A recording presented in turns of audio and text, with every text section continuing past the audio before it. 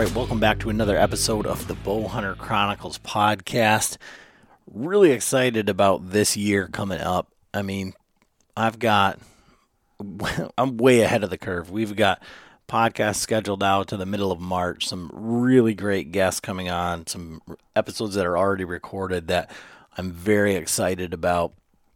This is just going great. We've got some announcements to make here pretty soon, just waiting for some paperwork to be signed or whatever. New companies, new relationships that we've built, and really excited for this year. And this episode in particular kind of stemmed over from a conversation over some beers at ATA with Alec from Bear Archery, and they're going to be at the Traditional Archery Show in Kalamazoo, which is one of the shows that I go to, for the last couple of years, and just sat down and talked with Neil. Neil's been working at Bear Archery for 40 years. His dad worked with Fred Bear, different generations.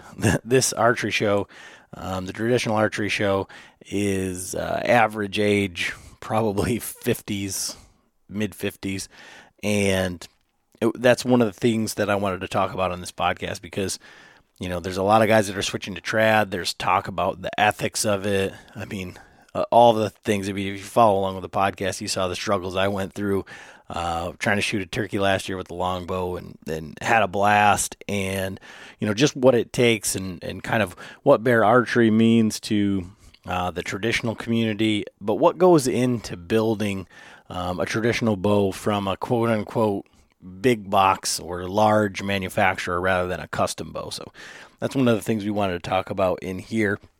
And then from that show, we went to the Grand Rapids Hunting Time Expo and met up with a bunch of different people there.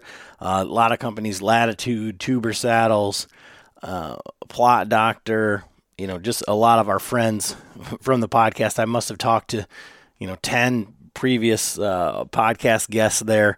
What a fun day, and met up with our latest Patreon, Jason Ross from Rockford.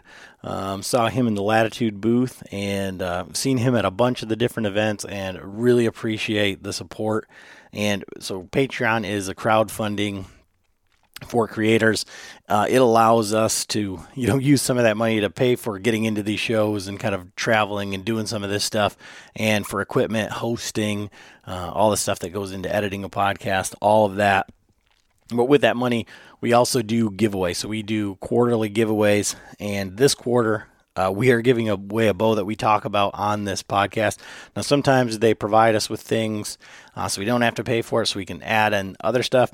But we were buying this bow anyways, and it is the Bear Montana longbow. I've got that ordered. It's in 40 pounds, and once you listen to this podcast, you'll hear why I bought a 40-pound longbow. And one of our other Patreons, Tom Taylor, he's going to set up some arrows. He's really big into traditional archery and was born into the traditional archery community, and he's doing us a big solid by building arrows specifically for this bow for the winter. And he said, go ahead and take him out of this drawing. He said that wouldn't be real fair. But so we're giving that away. Spartan Forge. So Spartan Forge is machine learning for the deer woods, military technology for deer movement to try and tell you when to spend your time in the woods. And their mapping is incredible, and it's only getting better. Talking with Bill, there's lots of big things coming. And check that out at SpartanForge.ai. I'll say it again, you can only use the code. So we've got a code for 25% off, code Bowhunter, and that code can only be used online. So SpartanForge.ai, sign up for the 14-day trial, and then when it asks you to sign up for the year, then you use the code there. But other things to come, like I said, we're just waiting for some of the finalization stuff to kind of make that announcement. But those are the kinds of things that we do for Patreon. And coming up here, we're starting to get a little bit of buzz for the Total Archery Challenge. We're going to be at the Total Archery Challenge again this year in Michigan, Crystal Mountain. and registration. All that information is out there. Michigan registration, I believe, opens March 5th.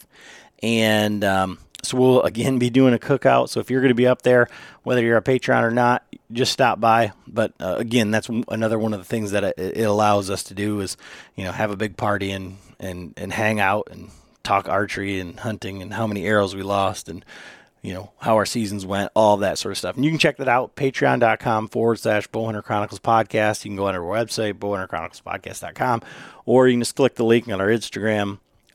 But this podcast, like I said, is one, kind of a conversation that you would have at the bar about, new guys getting into archery and what bear archery has meant to the traditional community and how they've changed over the years and what it takes to make these bows. And I really enjoyed this. Neil has a lot of great information, and Alec has his perspective being, it's like Alec and I are on the younger side, and Neil and Uncle Frank on this one kind of come at it from full circle, from what they started with to the bows of today. So check it out. Thanks for listening. We appreciate every single one of you. Enjoy the episode.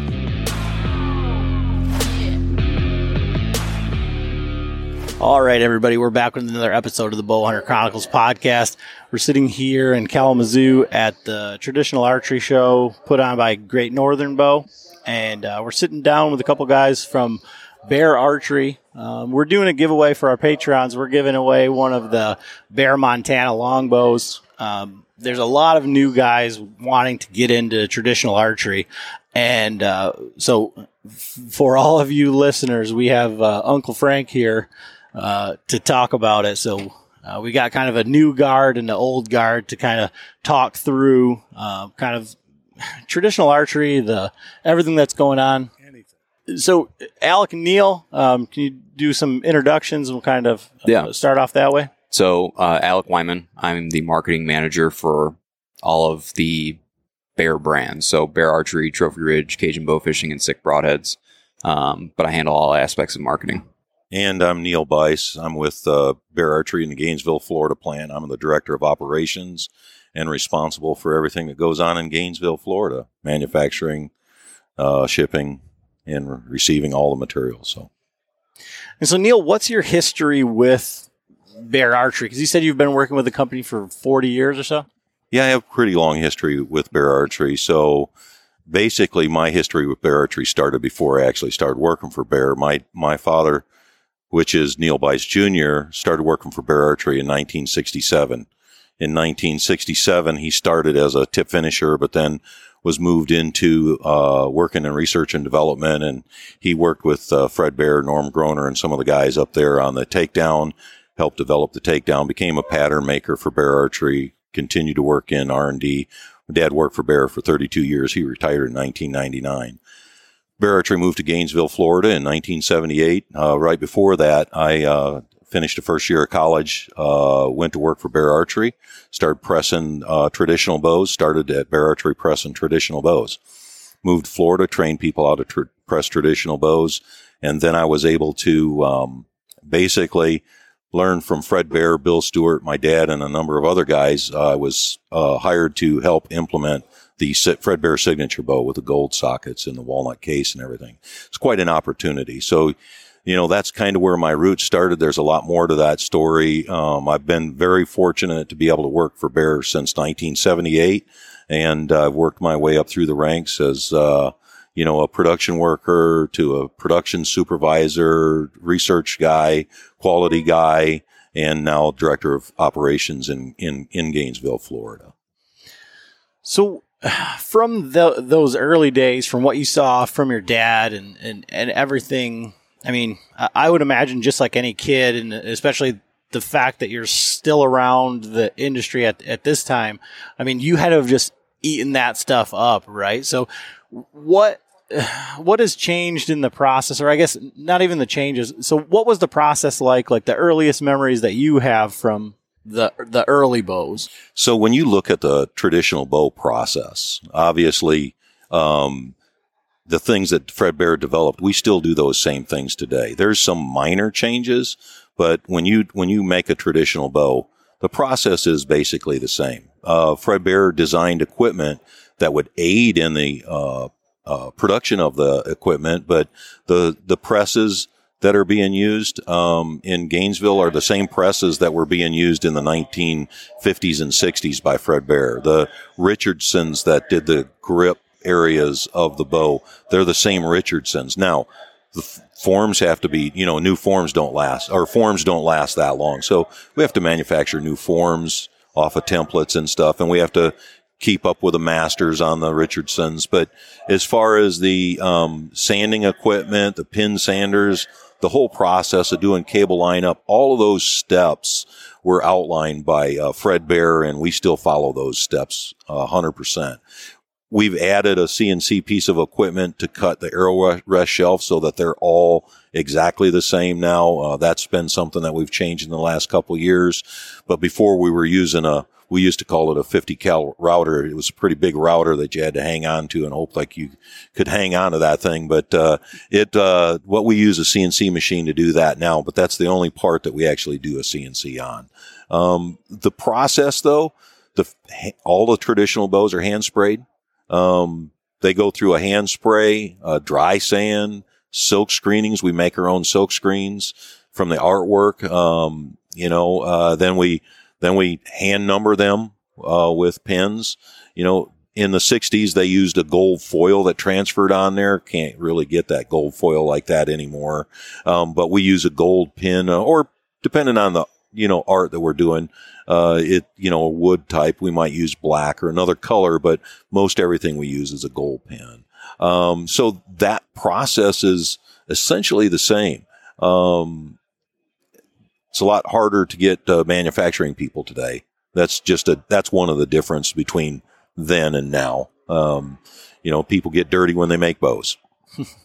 Well, and that's something that Alec and I had talked about at the ATA show, was that, I think, at least for me, and I would say that I'm an average type consumer, right? We're not super trad guys. We are, I don't know, I guess just as mesmerized as anybody else with the whole just stick and string, and it's kind of where it comes down to for us, right? So everybody wants to complain, and we're definitely not crossbow advocates, but everybody wants to come into this like as a pissing contest of, well, you used a compound bow and you used a adjustable sight, and then you use no sights, and then you use this bow. Well, that's a takedown recurve. It's not a one piece. It's not a self bow. I mean, unless you're doing your own self bow and chewing the sinew and stretching the string, there's always going to be another level of somebody who's more hardcore than you. But I think one of the misconceptions that I had, and I think would transfer across the board, is that you see Bear as this giant conglomerate now, right? So they are making the Trophy Ridge sights, and they are making all of this stuff. So in my mind, I think that their traditional bows would be made the same way, that they just start over here, ship it down the line, and then it comes out as a finished product where it's just something that's being assembled. And I was really, I don't want to say taken aback, but very surprised that the process is exactly the same as a custom bow. It's just on maybe a different scale. You have 10 guys making custom bows instead of one, correct? Right. Well, you look at the bow process, and to make a bow, you need wood, fiberglass, you need, glue. What else do you need? You need wood, you need talent. You need somebody that's skilled at doing those. You need some tools to help aid that in. But in all reality, when you look at Bear Archery as a conglomerate, Fred Bear was an innovator. If you look back to Fred Bear from day one, he was the one that innovated putting fiberglass on bows. He might not have been his original idea, but he made things happen to where we can make this work, and we can get bows into people's hands. We can get people interested in archery. He was also a fisherman. He liked to fish, and he advocated for fishermen. And so what I would say is, Bear Archery is this large conglomerate. Yes, we make we make compound bows, and we sell some crossbows, and we make sights and accessories for all that stuff. We also make traditional bows. Traditional bows is the backbone of bear archery. It's where we got our roots. But we also have to remember that Fred Bear was an innovator in that he wanted archery to grow. You know, when you look at how archery has grown and what started some of the rush on archery, it was Fred Bear being an innovator and being able to get it out into people's hands by using methods that actually held costs down on these things so that people could afford to do this stuff. Mm-hmm. And so bear archery has continued to try to do that and tried to be the advocate for the user, for somebody that wants to try archery. The game, whether they're using a compound or a crossbow it matters to some people, but I think what really matters is are people pulling together for archery to keep archery as a sport in our country and just get more people involved, get young people involved, get old people involved, get women involved, get young, teenagers involved. Grow the sport of archery for the love of archery, not for personal well-being. And just to kind of further touch on that point, I think that it's really neat so we're a big partner with Total Archery Challenge. And so you've got a small part of the bow hunting community. I'm going to say it's a pretty small part of the bow hunting community that has that approach or that mindset of, you shot a compound or you're using digital sight, whatever it may be. But the really eye-opening experiences are when you get into a group, like if you go to a Total Archery Challenge shoot, you've got people shooting anything and everything there. You got traditional guys, you got compound guys, you got guys using, lenses on their sights. You've got, anything that you can think of, shooting different bow manufacturers, but everybody at that event is so driven by archery in itself that all that kind of just fades into the background. And everybody's just there to shoot, have fun, and enjoy the sport for what it is.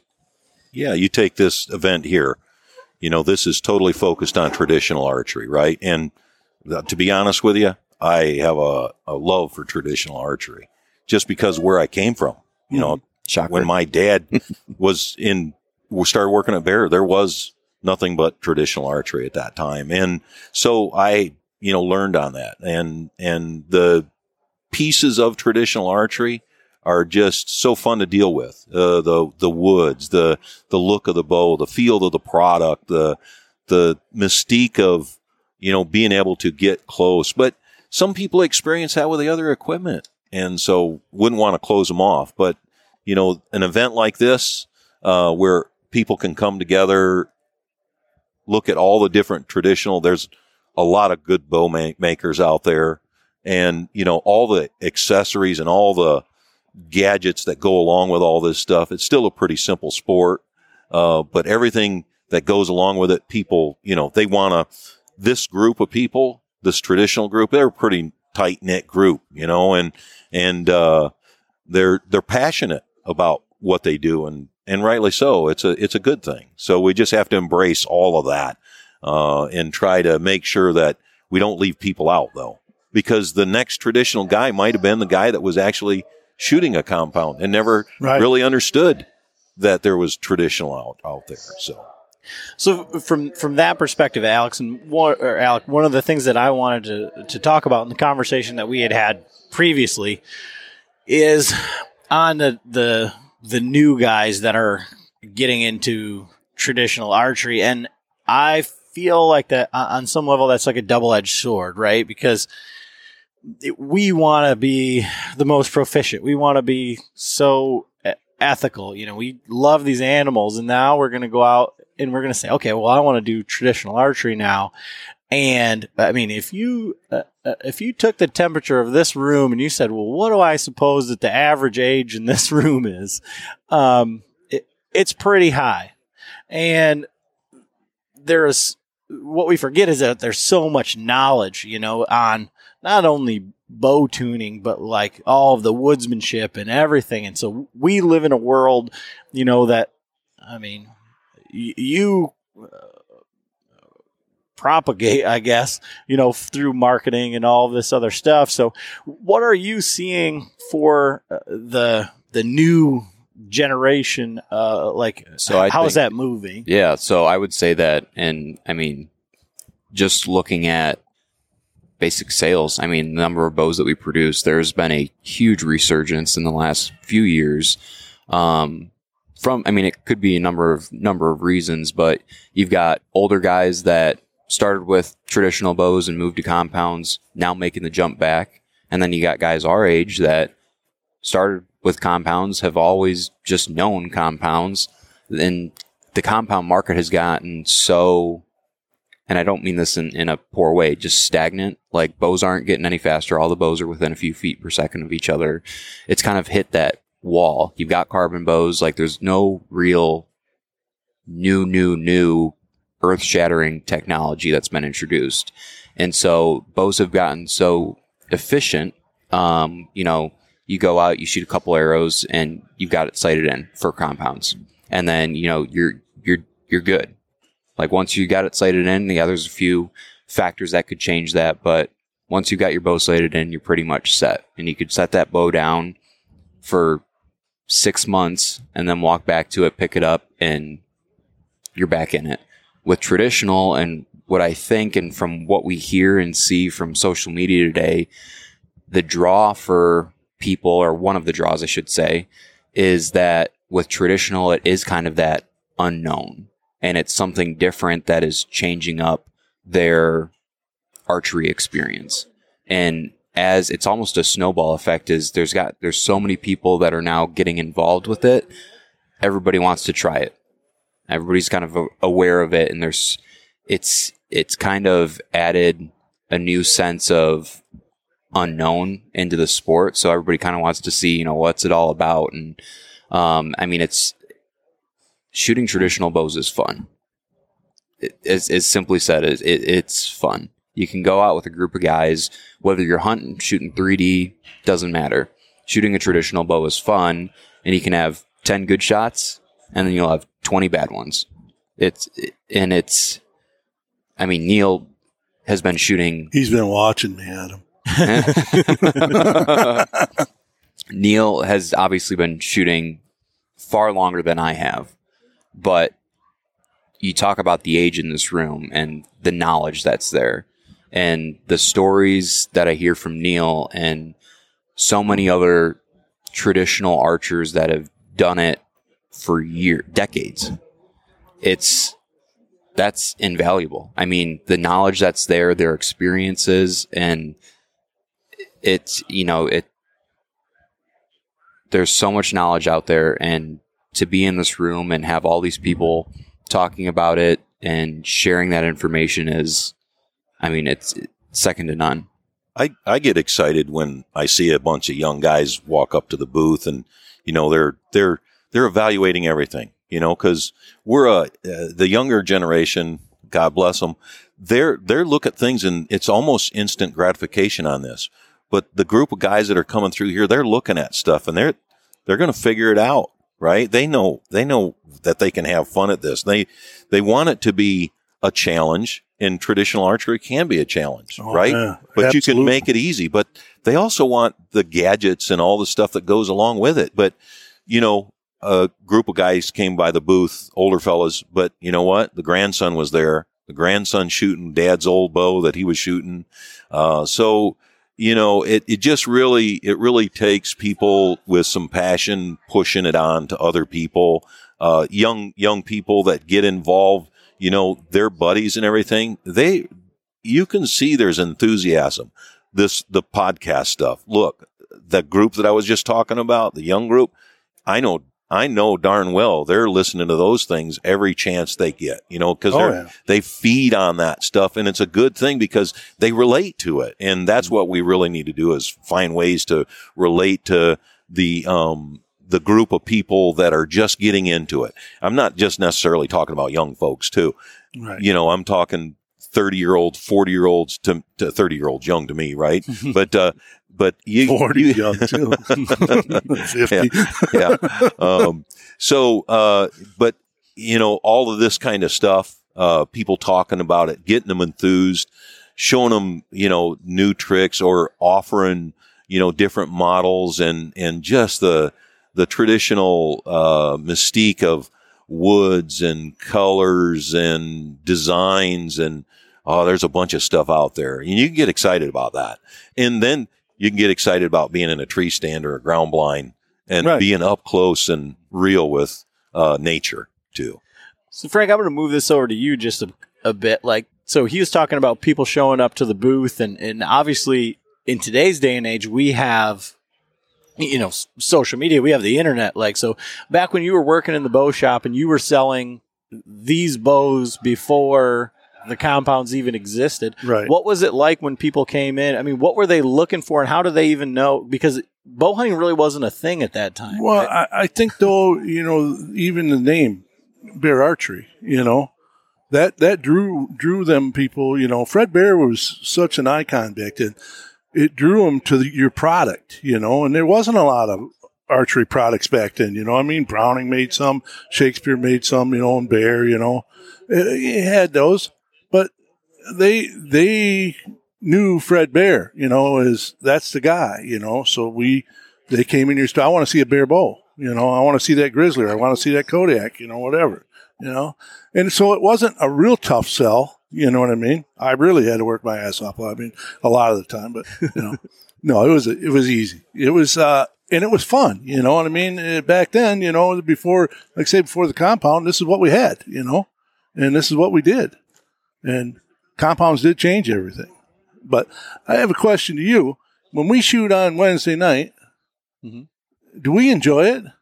Oh, it's a blast. And one of the things with that, so we shoot a Wednesday night. It's a small game round. So it's not any sort of NFAA or anything like that. You got a couple of ducks, a rabbit, a coyote, and these are flat paper targets and they're scored. And it's just a blast. And everybody's shooting just their hunting bows and a couple of guys shoot their target equipment. Yeah, but there's no traditional guys in there. We just have a blast. And we've got a group. I mean, there was a group a couple of years ago that were the yard sale guys. They had the most ragtag equipment and arrows were hitting everywhere. And we had women on their team that it's like they'd never even seen a bow. Arrows are hitting wood and the floor and the ceiling. Lights. And it's just a really, really good time. And when you talked about the energy and having fun and knowing that you can have fun, and the difference is it's so easy. John, who's one of the other hosts on the podcast here, he's a lights out shot.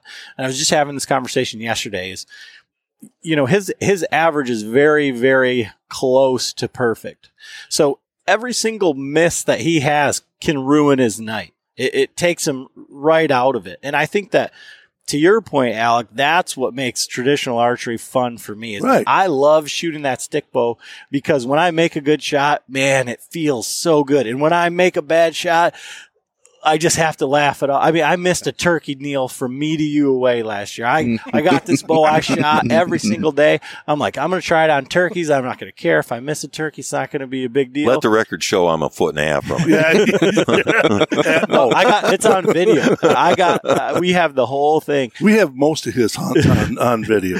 And I mean, this Jake comes in and he's pecking at the decoy and everything. And I mean, we were trying to head shoot him with a guillotine broadhead, and I sent it a foot and a half over his head. I could have just about, stabbed him with it from where I was sitting. And it was just so much fun. And if that would have been a deer, if that would have been something else, if I would have done that with my compound, or God forbid a shotgun and you miss at that range, you're going to be vilified. It's be like, oh my God. And John and I are just laughing can you believe that happened? How'd you miss it this close? But the fun, I mean, when you get to the point with your compound bow that, you're have to shoot at different spots because you're shooting the knocks off them every time. When you make a bad shot, it changes your whole mindset. It doesn't necessarily make it so that you're like, I need to do better next time. You're like, don't mess it up. You get really down on yourself. at least for me, shooting a traditional bow, like when you make a good shot, there's like no better feeling because I feel like you've accomplished something, right? Whereas, it's just not that way with some of this other equipment, Well, and the thing is too, like you said, you can make a good shot and make 2 bad shots and make another good shot, you know what I mean? But you're cool with it, you know what I mean? It's something like, this is the way I'm shooting, I should be shooting better, but but if you're using your compound and all your equipment, man, it's not good, I'm pissed, Yeah. Perfect example is one of the guys that was just here, or the guys that listen to the podcast, Tom. He come over to Muskegon. We have a 25 shot, 30 shot range of outdoor 3D, and it just happened to be up. So we were shooting that, but there's also a 25 shot field course. And so they're mingled in between, and we got to the end, and there's the field course thing there. And this caribou's like, it's just flat bales. It was a picture of a caribou. It's 56 yards away or something. Tom just pulls up his longbow. All right, I'm going to do the same thing.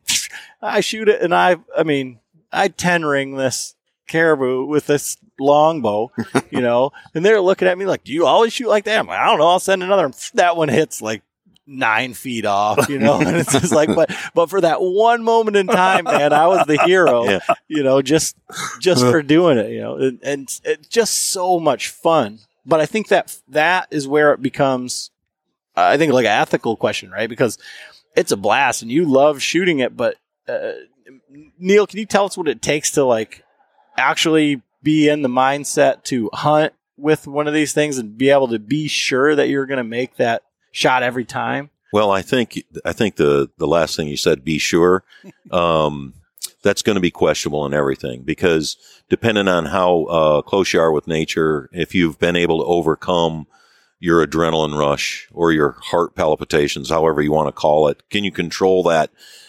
energy? Can you keep that energy contained until after you make the shot? The biggest thing, though, what does it take? It takes the same thing you do when you're shooting a compound. When I say that, what do you mean by that? Well, if you think about when you execute a shot with a recurve bow or a traditional long bow, if you think about the steps that you make and how you set up, how you draw, how you shoot, if you can make all those happen the same way every time, or very close to the same way every time, your grip, your feel, the length that you draw the arrow, and control all of that stuff, your aim point, those kind of things, you're going to be a lot more accurate. What people have when they shoot a compound is they have these automatic ticks that you have to do to be able to see through a peep sight, to put the pin on the thing.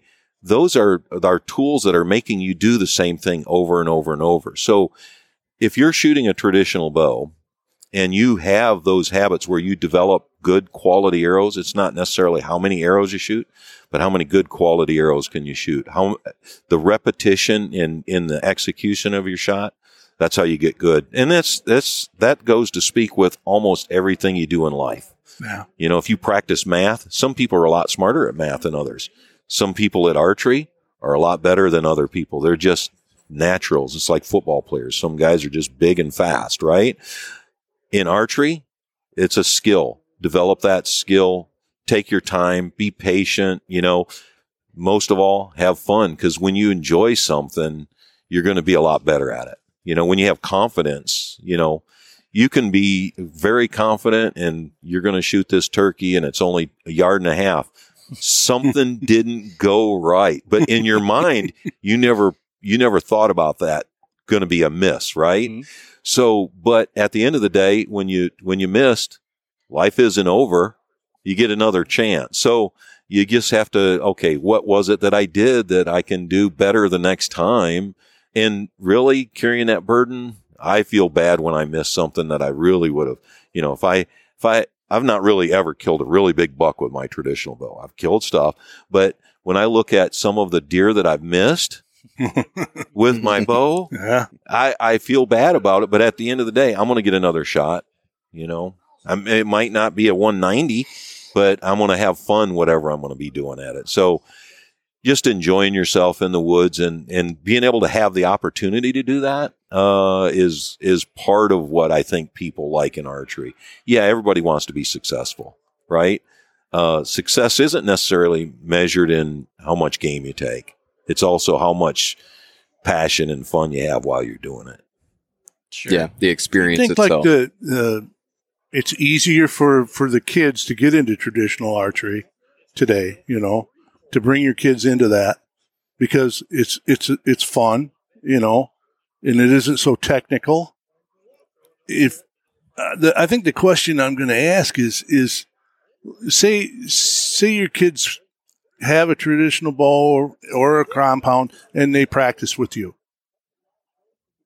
If you had a crossbow and your kid shoots a crossbow, how much does he practice with that? You know what I mean? Mm-hmm. I'm thinking very little, because everything, it's like a gun. These, you need to put the tools there, you know what I mean, for them to, they have the bow, they have the arrows, there's a target, and you show them, the fundamentals, and that's where the fun, I think, part comes. They don't have to be so critical, they can learn it and then they can go, progress whatever way they want, Well, I was just having this conversation over there with somebody from the Michigan Bow Hunting Association, right? So exactly what you said. These kids aren't saying, hey, can I go shoot my crossbow? But I remember when I was a kid,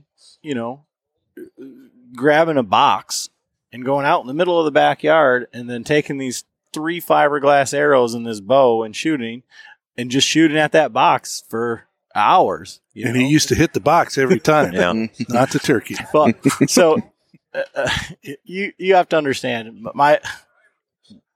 my dad, he thinks that all I do is bash him on this podcast. He thinks that all I ever do is just say, we never grew up hunting, and then when I met my wife and my father-in-law, that's when we really started bow hunting, like seriously. But so from that story, when I went out in the backyard and I just would shoot at a box. So what did I do when I was 25 years old or so? I got myself for Christmas a Martin Jaguar takedown. And what did I do with it in the suburbs? I went in the backyard and I got a box and I filled it up with all these sheets of cardboard. I pull it back, I shoot through that box, shoot through the fence into the neighbor's yard. And I was like, oh, this is a little different, 50-pound takedown recurve. I never do that with my compound bow, but I'm just thinking about when I was growing up, these things weren't that fast. It's not as everybody says these recurves are so slow compared to our modern bows, But I feel super comfortable telling my daughter, go out there and just, if you want to shoot your bow, go shoot it. I don't have to worry, a crossbow, rip her thumb off, or how's she going to cock it, or dry fire and it's going to explode. Right. All of these things are things that, introducing to kids with having fun, making it fun and not making it all that technical or be scary. I don't know who manufactured those bows back when I was a kid, but Bear might have. I don't know. It was a orange and white fiberglass, 2-sided. You could shoot left or right hand. They made a orange and white and a green and white. I think I got a green one, don't I? Hanging up at home. Yeah. Some of the fox bows that Bear made. But I'm telling you what, man, everybody in the neighborhood had one. When we went down to the creek, we were shooting. Sometimes you get a frog, sometimes you wouldn't, or whatever, but we shot, we had a ball, I think one of the things you said a few minutes ago when you said the parent was out with the kid in the yard, letting them shoot and doing that stuff. I think one of the most important things that they get out of it, in the memory of it, and why they enjoy it so much is the family time. We forget about that, so, and I think that's still a real thing. After years of fine print contracts and getting ripped off by overpriced wireless providers, if we've learned anything, it's that there's always a catch. So when I heard that Mint Mobile wireless plans are $15 a month when you purchase a 3-month plan, I thought, what's the catch? But after talking to them, it all made sense. There isn't one. Mint Mobile's secret sauce is that they sell wireless service online. They cut out the cost of retail stores and pass those sweet savings directly to you. To get this new customer offer and your new 3-month unlimited wireless plan, For just $15 a month, go to mintmobile.com/waypoint. That's mintmobile.com/waypoint. Cut your wireless bill to $15 a month at mintmobile.com/waypoint. Additional taxes, fees, and restrictions apply. See Mint Mobile for details. As people get older, as you get to be 30 or 35 and they're still doing some of that stuff with their dad or their family in some way or another, I think there's a bond in all that stuff, because you will see a lot of family. But then the grandfather or seeing, the next generation come through that relativity of, family time. It's important for the kids to experience good times with their grandparents as well as their parents. And I think that's all relative and how much, it is a family fun sport. And I know the industry pushes hard to get children or the younger generation involved, but hunting is different from just shooting. You know what I mean? Eventually you'll probably hunt, but you're going to shoot first, you're going to enjoy that part of it, Right. and maybe you never will hunt. I don't know, but yeah, I think they push too hard on, oh man, we got to have more hunters. We got to have more hunters, No, we have to have more kids shooting or, archers, everybody shooting. Get people involved in Right, archery. get involved. Let it happen naturally, what they want to do with that. That's for sure. Well, and to your point, Neil, so I have a 6-year-old daughter, and everybody, when my wife was pregnant, they were like, you want to have a boy, oh, are you disappointed that you had a girl? And I had to figure it out for myself. Am I trying to push this stuff on her that she has to hunt or she has to do this? But she just wants to do what I'm doing. So if I bring her along because we're shooting bows at the Bowman's Club, then, she brings her Nerf bow and she shoots, and that's what happens. If we're skinning deer or cleaning fish, she's out there. She has her job of this is what I do and this is how it works. And it's not like, hey, you have to come out and do this. And I'm not trying to be like, you need to be a tomboy. She's a ballerina. Cleaning fish. We're out there. I'm cleaning perch, and she comes out, Grandpa, can I help? Sure. I said, what do you want to do? Well, I'll take the guts and put them in there. She goes, and I said, okay, that's her job. That's what she told her mom. Yeah, I took care of the guts, Mom. But it's just being around it, Yeah. This is the way that we live our lives, and to say that you have to do this is like, no, come on. And I think kind of to that point, and based on all the conversation that's happened on this podcast, it comes down to there's a weight on us as archers to make those opportunities available to people who are not currently shooting. So my family's big on every year for deer camp, trying to get 1 or 2 people from our friend group, from our family group that haven't been out in the woods, trying to get them that opportunity to join us out in the woods and experience it. Let them figure it out if it's something that they like. If they're not big on the hunting aspect of it, they can still get a bow, get a gun, and go to the range and have fun. If you don't have to hunt, which is the biggest thing, and which is why I think we're seeing such a surge in these total archery challenge and R100 shoots, because people are just enjoying that aspect of getting out and shooting with friends and family and having that camaraderie and that time in the woods together.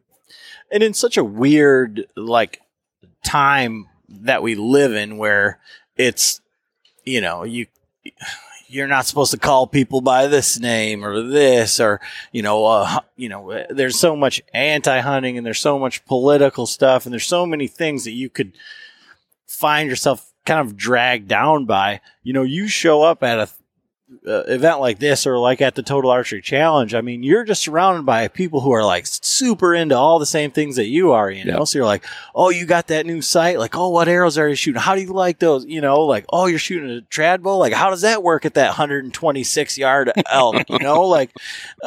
But you can have those conversations without any sort of divisiveness, Yeah. And if you bring kids, and on that kids course, you're showing them that environment that the world isn't this terrible place, and that there is a place where people can go and they can just all have a great time together. I'm helping people find their arrows. It's not like, man, could we just get done already? It's like you're out there trying to help other people find their $30 arrow that they just shot into the trees or the mountain. Most of them are in the trees, stuck in the trees.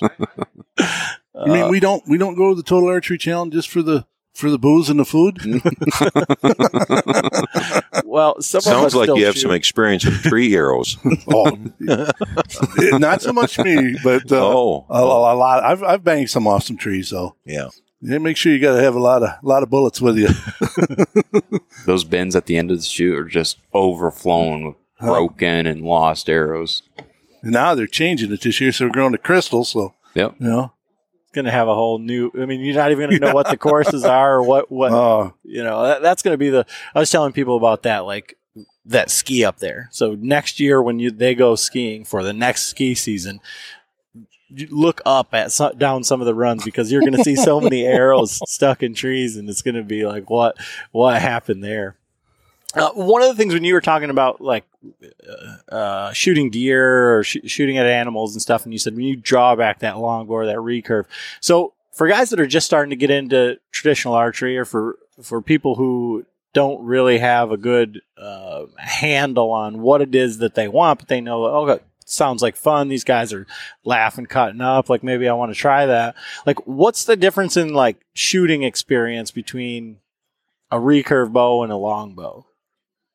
So, I mean, the experience for me is that a longbow itself, it's longer, but also you have a little bit smaller picture on it, and really the grip is generally smaller, and as far as speed and everything, as long as you have a good release and you figure out what the bow's doing in your hand, you can control that shot.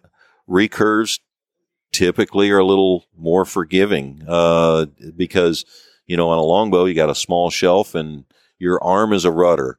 So if you're moving just a little bit, that shot's gonna it's gonna go where your arm goes, or if you pluck a stringer. But recurve, sometimes they're a little more forgiving in that when you release the arrow, that arrow shelf is a little bit bigger, and that rudder isn't quite so dynamic when it comes to that. So, a longbow is pretty easy to shoot as long as you execute the same shot every time. I say that when somebody's starting out, I don't really know what their habits are. So if somebody's starting out and you can give somebody some good pointers, like practice these 5 things. Don't give them 30 things to try to remember. Practice these 5 things. What are those 5 things? Well, it's 1, don't grip your bow like it's, the hardest thing to hold on to.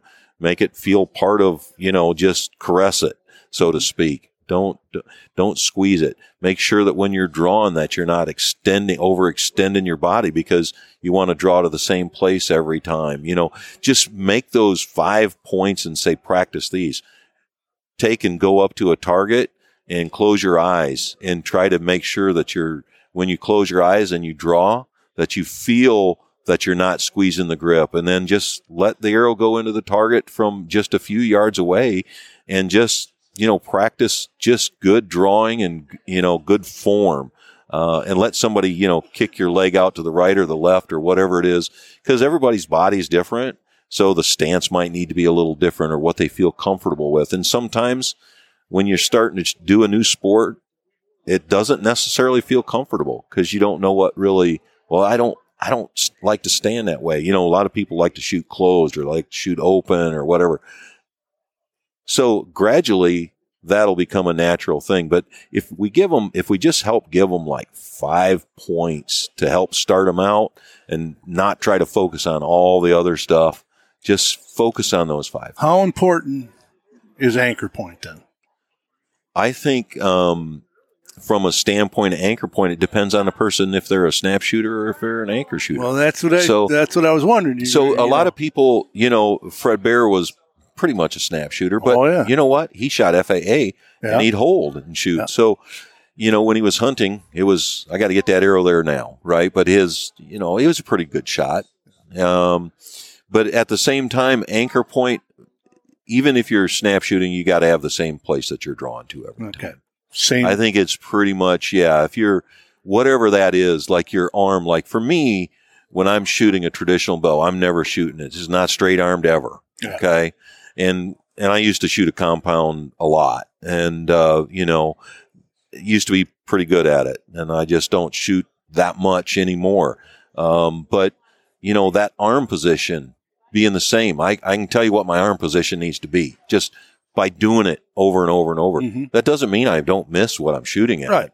It's because I had something going on in my head when I released, but the release point, the aim point, those 5 basic essential things can really get an archer started on the right track to where they don't really struggle, out of the gate. And it doesn't really matter what type of bow you're shooting. I think those principles are constant across the board. So with a say a traditional bow, how long, would you hold it, at full draw before you're shot? Like you yourself. So most of the time I'm probably shooting within a couple seconds because I am not really just what I say a snap shooter. So I would draw and in my mind I get my picture, what's my picture, what's my aim point, my picture. It's a pretty quick deal, so maybe 2 to 3 seconds, maybe most. How long do you hold? With what bow? It's about the same on either. Well, and I think He calls me Quick Straw McGraw. well, and to that point, when somebody's transitioning from a compound or has never shot a recurve or longbow before, I think that's the first thing that they recognize is they're used to being able to hold because of let off right. with their compound. And then they pick this up and they're shaking all over the place and they're just, it's not the same. So I think the mindset has to change and, you're getting there, but all you really have is a few seconds to. You have to use the same, principles or habits, but when that thing stacks the first time you pull it back, you're going, what the hell's going on here? Well, and that leads into the question I was going to ask you is for guys starting out, like, we all shoot 60, 70 pound draw weight. So you think like, I'll get a 50 pound recurve. It's, I can do that.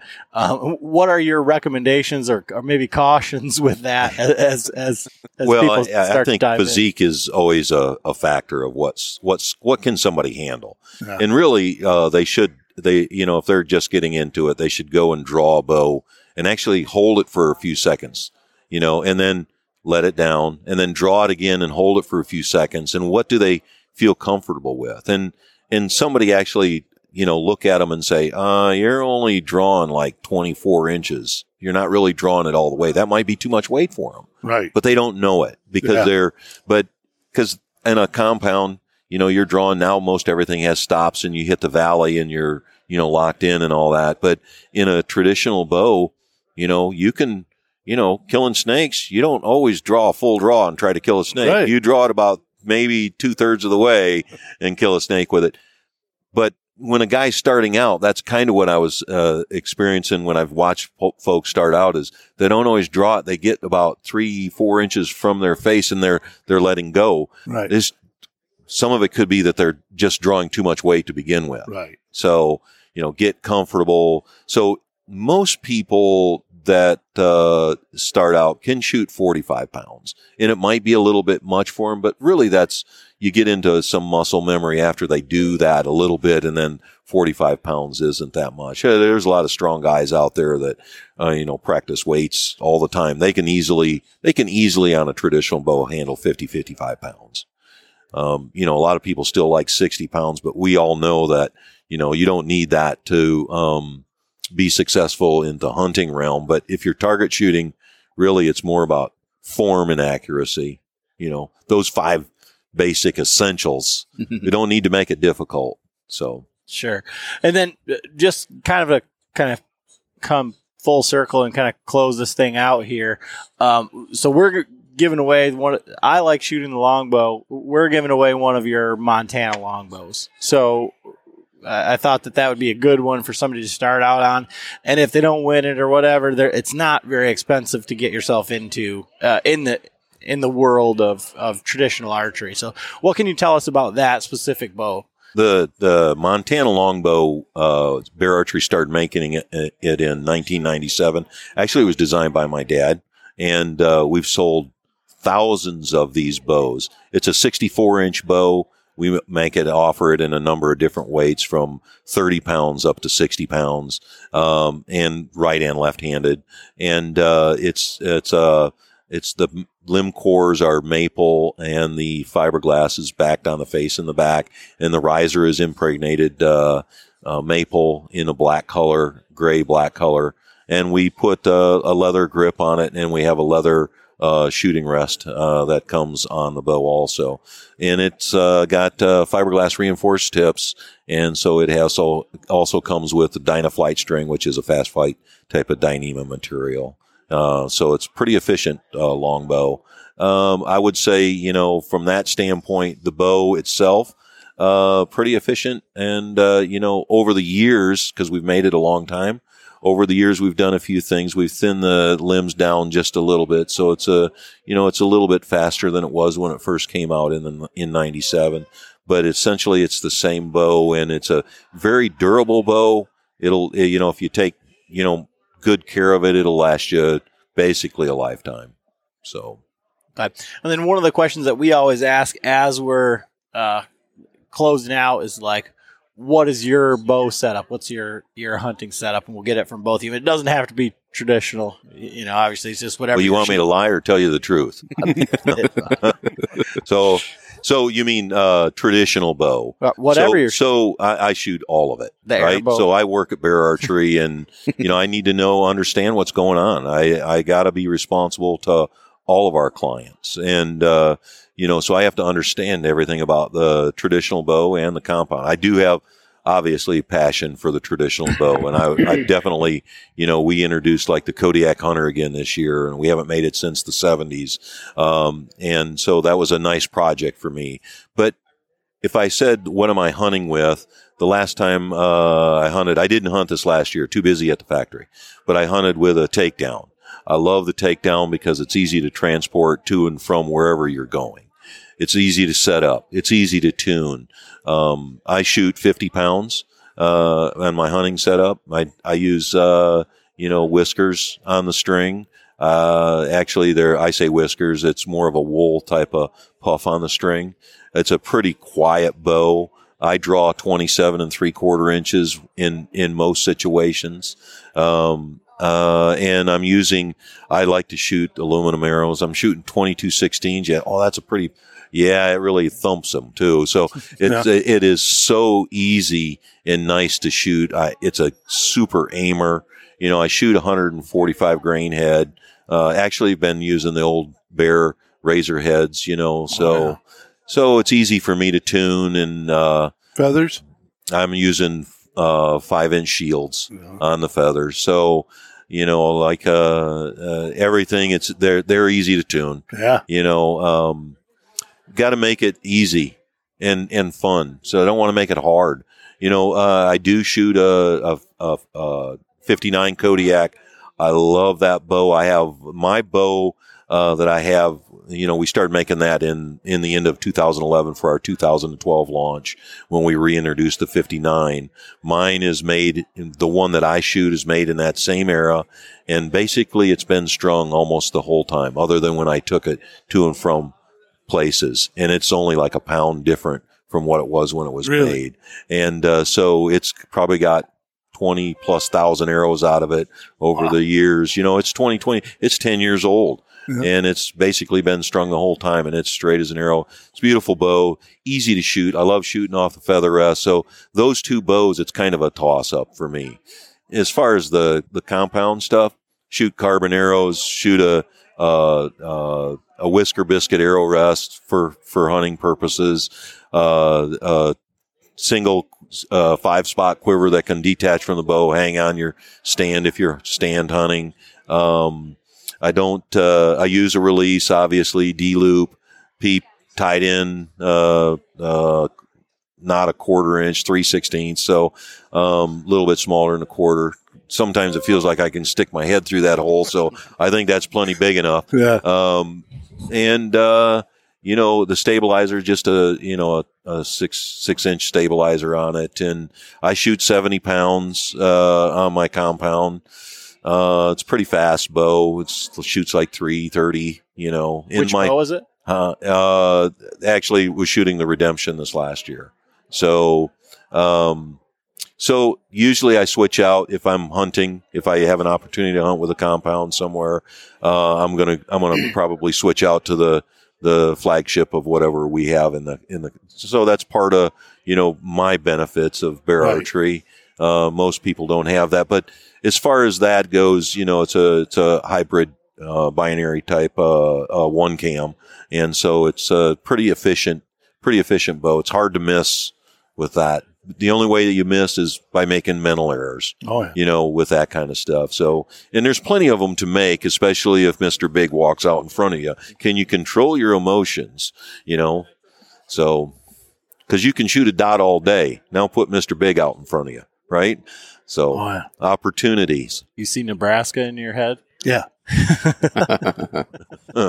So those are, that was probably a lengthy call on that, but I do shoot both because because of who I am and what I do for a living. Sure. I'm blessed to be able to have been working for Bear for 40 years. Yeah, that's great. And Alec? So I'm kind of like Neil, given my role. I need to be familiar with all the product to be able to address questions and be able to fully understand it and present it to people that aren't familiar with it. So I'm kind of all over the place. This past fall, I was shooting the 22 flagship, which is the Refine. And I've got a similar setup for accessories. So I'm using our Hexlite, Trophy Ridge's Hexlite quiver, which has the lights built into the hood. I also shoot a biscuit just because for the hunting I do, it's what I've always known, and I've never had an issue with it, and I haven't had a reason to change. So I do use our Hitman combo kit. So I've got an 8 out front and a 10 off the side for stabilizers. And then trying to think of what else. Using carbon arrows. What's the site? So I use React Pro, which is just React Technology is owned by Trophy Ridge, and it's basically the most efficient sight technology that's on the market. But you sight in the first 2 pins, and all your other pins are set through mathematical calculation. The site does it all for you. Totally awesome site. But it's one of the coolest sites that I've ever shot, and in the entire time that I've been with Bear, that's what I've been using on every single one of my compounds. But it's just basic 5-pin. And then for the traditional side, so I'm going back to our conversation earlier, I'm not at a point where I'm confident to go out into the field and try and harvest an animal. So right now the shooting that I do is 3D and out in the backyard just having fun, working on those things to make myself more successful and put myself at that confidence level where I can eventually go after whitetail or turkey, whatever it may be. But I've shot everything, but the bow that I shoot the best is either the Super Kodiak or the Takedown. Okay. Real quick, just because I think it's a pretty cool idea, and you guys didn't mention what broadheads you're shooting, but can you talk about the new broadheads that you've got coming out this year? Yeah, so Bear? We're super excited about it. People have been begging us to bring a broadhead back to the market for a long time. So the new Razorhead VWS, or variable weight system, we just launched it at ATA. The broadheads themselves are available in both a single bevel and a double bevel. And the way that the system works is the broadhead can be basically configured in a number of ways. So when you get the broadhead by itself is 150 grains. It does allow the archer, if they're shooting cedars, to be glued onto the shaft. But where it really gets interesting and cool is for carbon or aluminum arrows, the variable weight system, the broadheads come with 3 different inserts. One's made out of magnesium, one's made out of aluminum, and then one is made out of stainless steel. So the broadhead, the 150 grain broadhead with the magnesium insert screwed in, takes it to 175 grains. The broadhead with the aluminum insert screwed in takes it to 200 grains. And then the broadhead with the stainless insert takes it to 250 grains. So people that are shooting these broadheads can really configure them however they want. So it really allows just the highest level of tuning when it comes to broadhead setup. And then the way that they come packaged is you'll get 3 broadheads, either single bevel or double bevel, 3 field points, and the field points are set up with the same interchangeable insert, just like the broadhead. So your field points can match the broadheads that you end up shooting. And then you'll get 9 of the inserts themselves. So 3 aluminum, 3 magnesium, and 3 stainless steel. So it really sets you up to however you want to have your arrow set up or your broadhead set up. You get it all done in one package. So it's they'll start shipping late this spring, but the response this far in the last couple of weeks has just been overwhelming. Right. The construction of the materials of the head itself is 440 stainless, and we're shooting for a 50 Rockwell on hardness. So it's going to be a very durable head. Yeah. Very, very neat system. Awesome. Yeah, I just thought, because it is interesting, and we hadn't talked about it before on the podcast, and I just thought it's a cool setup for what it is. Yeah, it's hard without somebody looking at it in person. It's hard for a lot of people to kind of like understand how the system works, but everybody that's come by the booth here has just been it looked really neat, blown away. You said they were probably going to be relatively easy to sharpen too. Yes, so. Yeah, when you look at, taking your arrows and you have these inserts in it and you take your field point and you put, let's say the mag insert on it and you're like, oh, that's not where I need it to be. I need a little more FOC on this thing. And you drop your, stainless steel insert in there and all of a sudden your arrows are flying perfect. Then, you have 3 practice points that you can practice with that. And then all you have to do is unscrew your practice point off and screw your broadhead on, and you're basically at the same level. Yeah, and so without having this conversation, or like you say, seeing it in person, you're just like, oh, Bear came out with a single bevel broadhead, but it's quite a bit more than that, and it's super slick. Yeah, it's a system to help you tune your arrows and your broadheads. Mm-hmm. Yep. Well, thanks, guys. I think that's kind of all we've got for today. I mean, I feel like you had a little bit of trepidation coming into this, but it went pretty well. No, it's fun.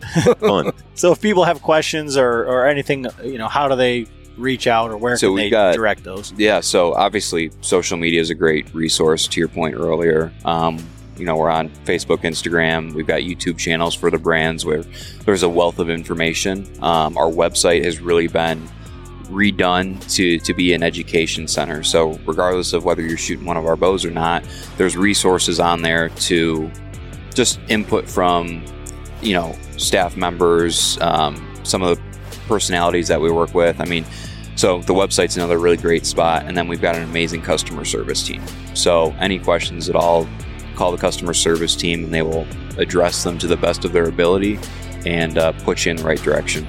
Yeah, beararchery.com. All right. Pretty simple. Awesome. Thanks, guys. Cool. Thanks. Yep.